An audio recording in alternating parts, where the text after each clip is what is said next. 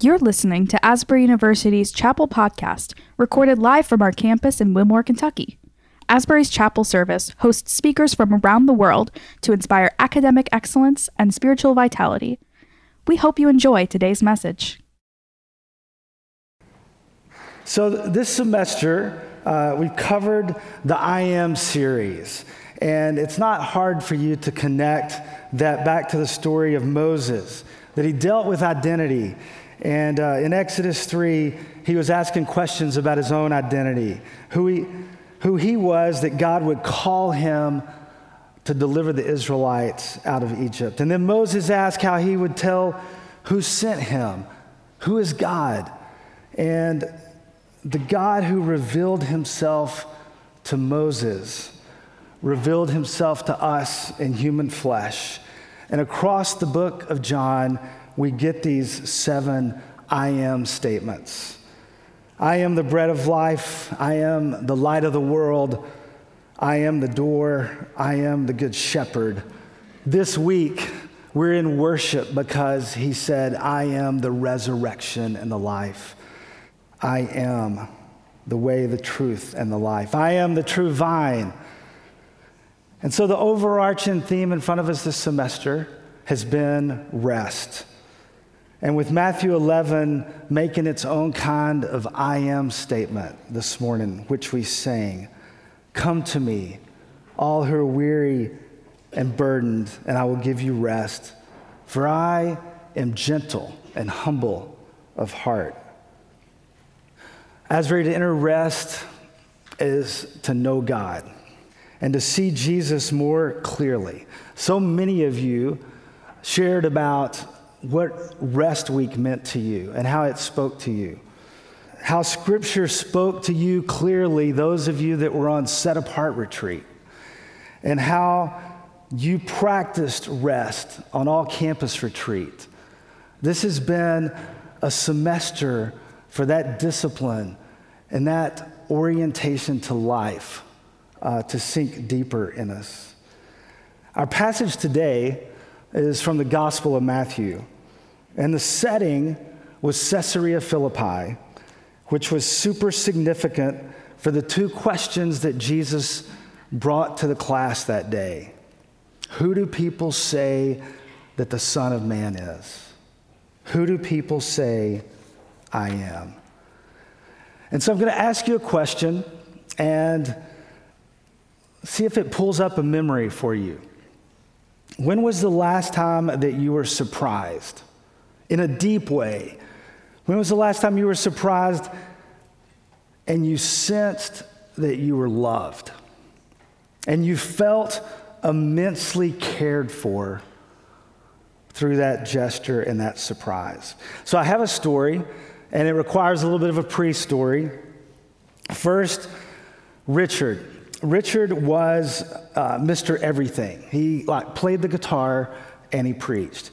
He had this smile that meant every girl in our campus ministry was friends with him. Richard was a freshman and I was a senior. We went to Haiti together for 2 weeks and we experienced an amazing time in Haiti. We were in a little community called Léogâne outside Port-au-Prince. Next pre-story is my friend Dale. Dale was on our Haiti mission team also. And we were all in the same campus ministry. Dale and I happened to be fraternity brothers also. So we had lived together for 2 years. And when we came back from Haiti, I needed a place to live. Dale had an extra room in his trailer house. So I moved in that summer. And Richard and Dale were both praying for me at the end of that summer whenever I made a decision to walk out of law school to go be a youth pastor. Because who wouldn't walk out of law school to go be a youth pastor? That's what happened that summer. And I was in my early 20s, so fast forward to this moment after the pre-story, and I was on this 4-day retreat on a church camp. We had this worship service during the camp, and suddenly in the middle of this worship service, there was this crowd of people. There were about 60 or 70 of us on the retreat, and this crowd of people kind of just showed up for about 10 minutes in the middle of our singing and worship, and I looked up and I saw Richard and Dale. And this was one of those moments where you couldn't go talk to who you saw. And you couldn't give a hug and you couldn't have a conversation with who you saw. I only saw them for 10 minutes and they were gone. And everybody on this retreat looked and saw someone in that crowd that they knew. And each one of us knew that who we were looking at paid a price to be there, and it cost them something. I knew that Richard and Dale drove 6 hours round trip so I could see them for 10 minutes and see their faces for 10 minutes. It was such a powerful moment of love with skin on. Have you been surprised in that way? Like when people will one day drive to your wedding. Or faithful class, like people will one day drive to your graduation in 1 month.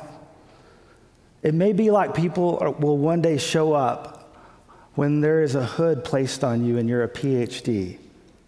Because it's a question of knowing what sacrifice is. When was the last time you were surprised because someone paid a cost that was more than you could imagine? Our scripture that Jenna read this morning is from Matthew 16. There's this turning that is taking place in that chapter. Jesus had withheld revealing himself fully as the Messiah. He had not quite practiced full disclosure with the disciples until right now. And so in this turning point, he is with his inner circle. And he's telling them that the trajectory of his ministry is shifting. It's the turn toward the cross. Last Monday when we were in chapel, and Tish Harrison Warren shared from the passage at the end of Matthew chapter 16.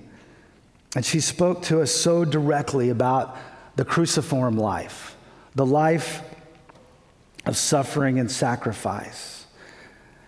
And this is the moment in this chapter where Jesus' path is shifting from healings and miracles towards the atonement of the cross. So the setting of this conversation was unique. It was Caesarea Philippi. It was 25 miles north of the Sea of Galilee from where Jesus and the disciples had spent the majority of their time. Jen and I, we stood in Caesarea Philippi about 15 years ago. We were there on a trip touring Israel with our church, and it was fascinating because every place that you stand in Israel, you get to connect to where Jesus stood and to where his life unfolded. Suddenly they're away from their everyday context. Since it was a Gentile city and they were in the northern boundary of Israel, some have said maybe Jesus chose this spot because of his mission, including the Gentiles, that he was going to say, go into all the world. That in this spot where they were looking was utter diversity. It was also a center for idol worship. The earlier name of this spot was Pangaeus, in honor of the pagan god Pan, the goat god. Herod the Great built a temple there for worshiping Caesar, and then Herod's son Philip changed the name of the city to Caesarea in the emperor's honor.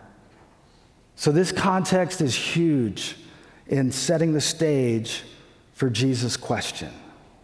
He scripted the setting. The contrast couldn't have been stronger for him to ask these questions. Who do people say the Son of Man is? So the first question, it might hit you. This is a great way to lead a small group. You kind of ask the question generically, right? Who do other people say I am.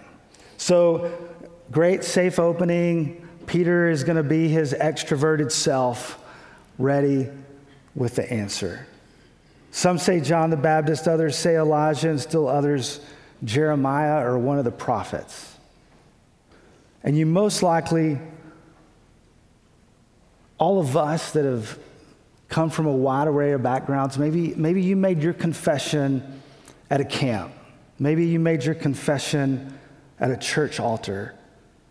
But Peter made his confession in the middle of the world. In the middle where there was every other option around him. As we go through this passage, I'm going to ask you to consider 4 characteristics of Peter's confession. The first one, that Peter confessed Jesus as the Messiah in front of every other option. As the disciples stood on a pagan hillside, there were multiple paths to salvation in front of them. And in the face of every other option, Peter confessed Jesus was the singular Messiah, the one way to God. In the middle of all the options in the world, he confessed that Jesus was the way. The second question, it wasn't in third person. Jesus was direct and personal. He said, "Who do you say I am?" And Peter's answer was the most distinct description of Jesus in the Gospel of Matthew. He said, "You are the Messiah," this Hebrew word that we're given for the anointed one, the chosen one, the promised deliverer of the Jewish people, and the Son of the living God. The Son of God was already viewed as this appropriate title for the Davidic line. And since Jesus was going to become the ultimate ruler in the lineage of King David, the Son of God was appropriate. The disciples were sitting in this place where the gods being worshiped were dead. And Peter answers, "You are the Messiah, the Son of the living God." 10 words that most radically alter one life. Peter's confession became the most complete identification of Jesus in the Gospel of Matthew. Peter's response in Caesarea Philippi has had at least 2 very prevalent interpretations across the centuries. The first one, interpreting this verse to mean that Jesus is building his church on Peter, with Peter being the first head of the church, is a Roman Catholic interpretation. The Roman Catholic view is that Jesus was authorizing Peter to be the first bishop, the first head of the church. The second interpretation, many Protestants actually don't know clearly the Protestant interpretation. Peter's name, since it meant rock, there's kind of this pun of sorts on Jesus' name, referencing Peter as a rock, while Jesus was also referencing a different rock.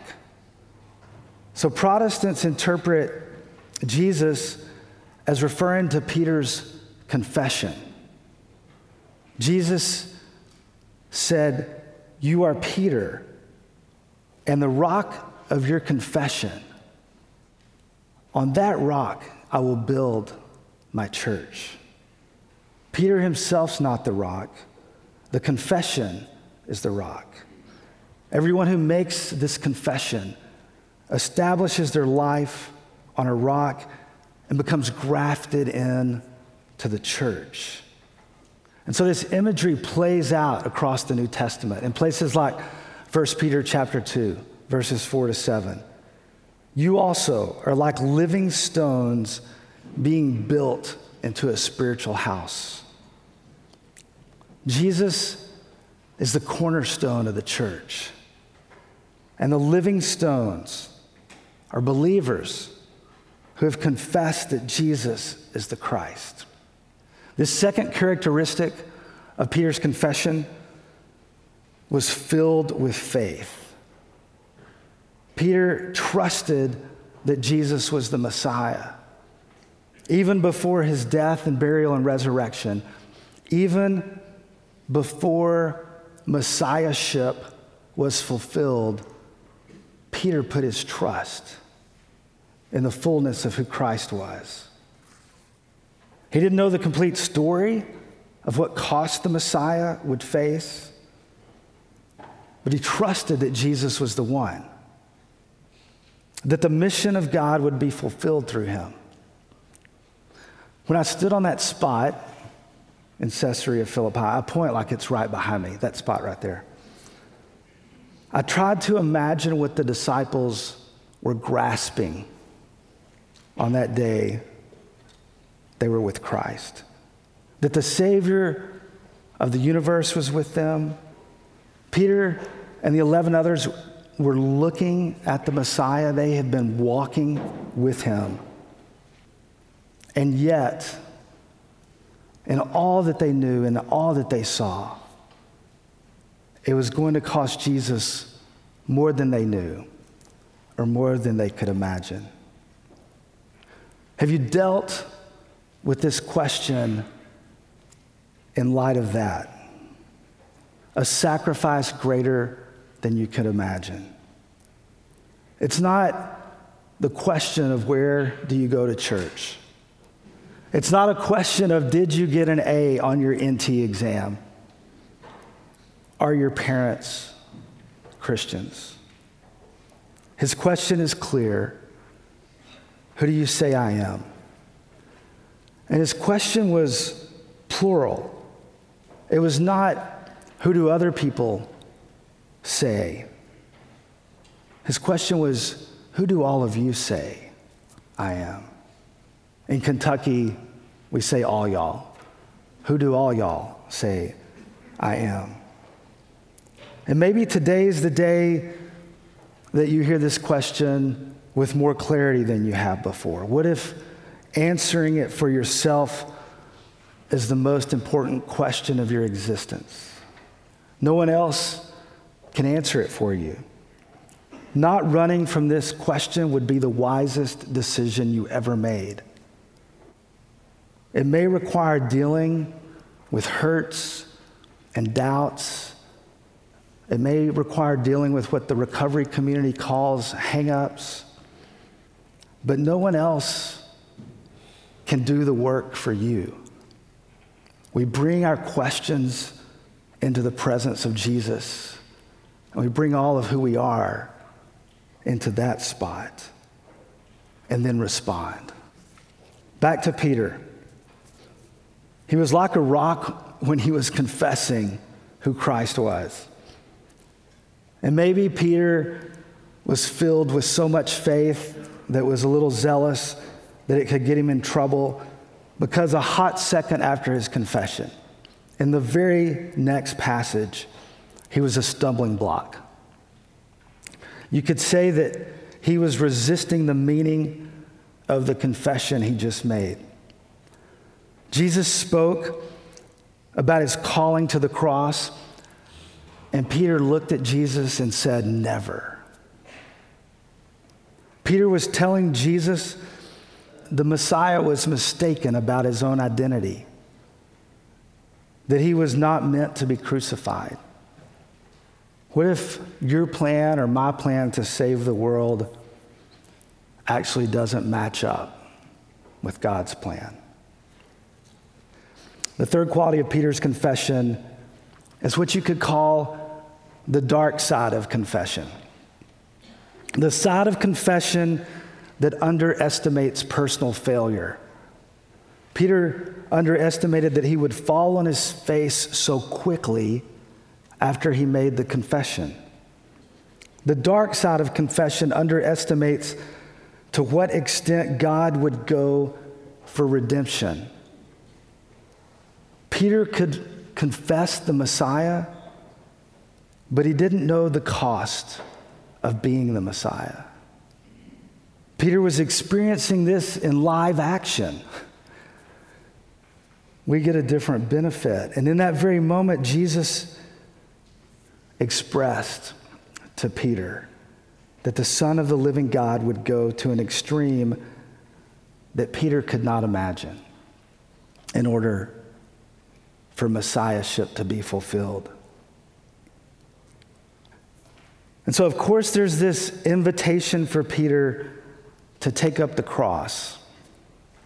But how can you do that until you've encountered Jesus first? The magnitude of sacrificial love that is unfolding, that his life and his death and his resurrection was the greatest expression of love, and that there couldn't be a Messiah until it was fully expressed. And if you get this, then you can consider taking up the cross and following. Because Jesus went to an extent that was greater than you and I have imagined. It's like Richard and Dale, that sacrificial love is sacrifice. So the dark side of confession is the side that says, you are the Messiah, until I misunderstand what that means. Until the claims that he is going to the cross means that you also would have to take up a cross. So the dark side of confession is this: your confession cost Christ more than you could imagine. And it's going to cost you more than you imagined it was going to cost. So the passage closes with Jesus speaking identity to the church,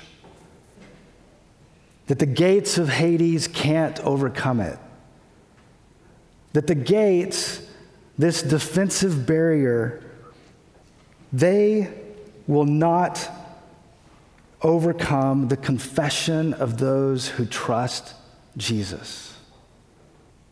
In the I Am series this semester, the Gospel of John has revealed who Jesus said he is. The Gospel of Matthew turns the question to us. Who do you say he is? Is the confession that you've made a lived confession? The fourth characteristic of Peter's confession is that it was a confession that didn't quit. Peter was rebuked by Jesus for misunderstanding that the cross was built into him being the Messiah. You know, as we go through the movements of Holy Week, Peter would fail Jesus again with 3 denials. And yet, Peter would stand on the shore with the resurrected Jesus, and he would hear the words, "Feed my sheep." Peter made a confession that didn't quit.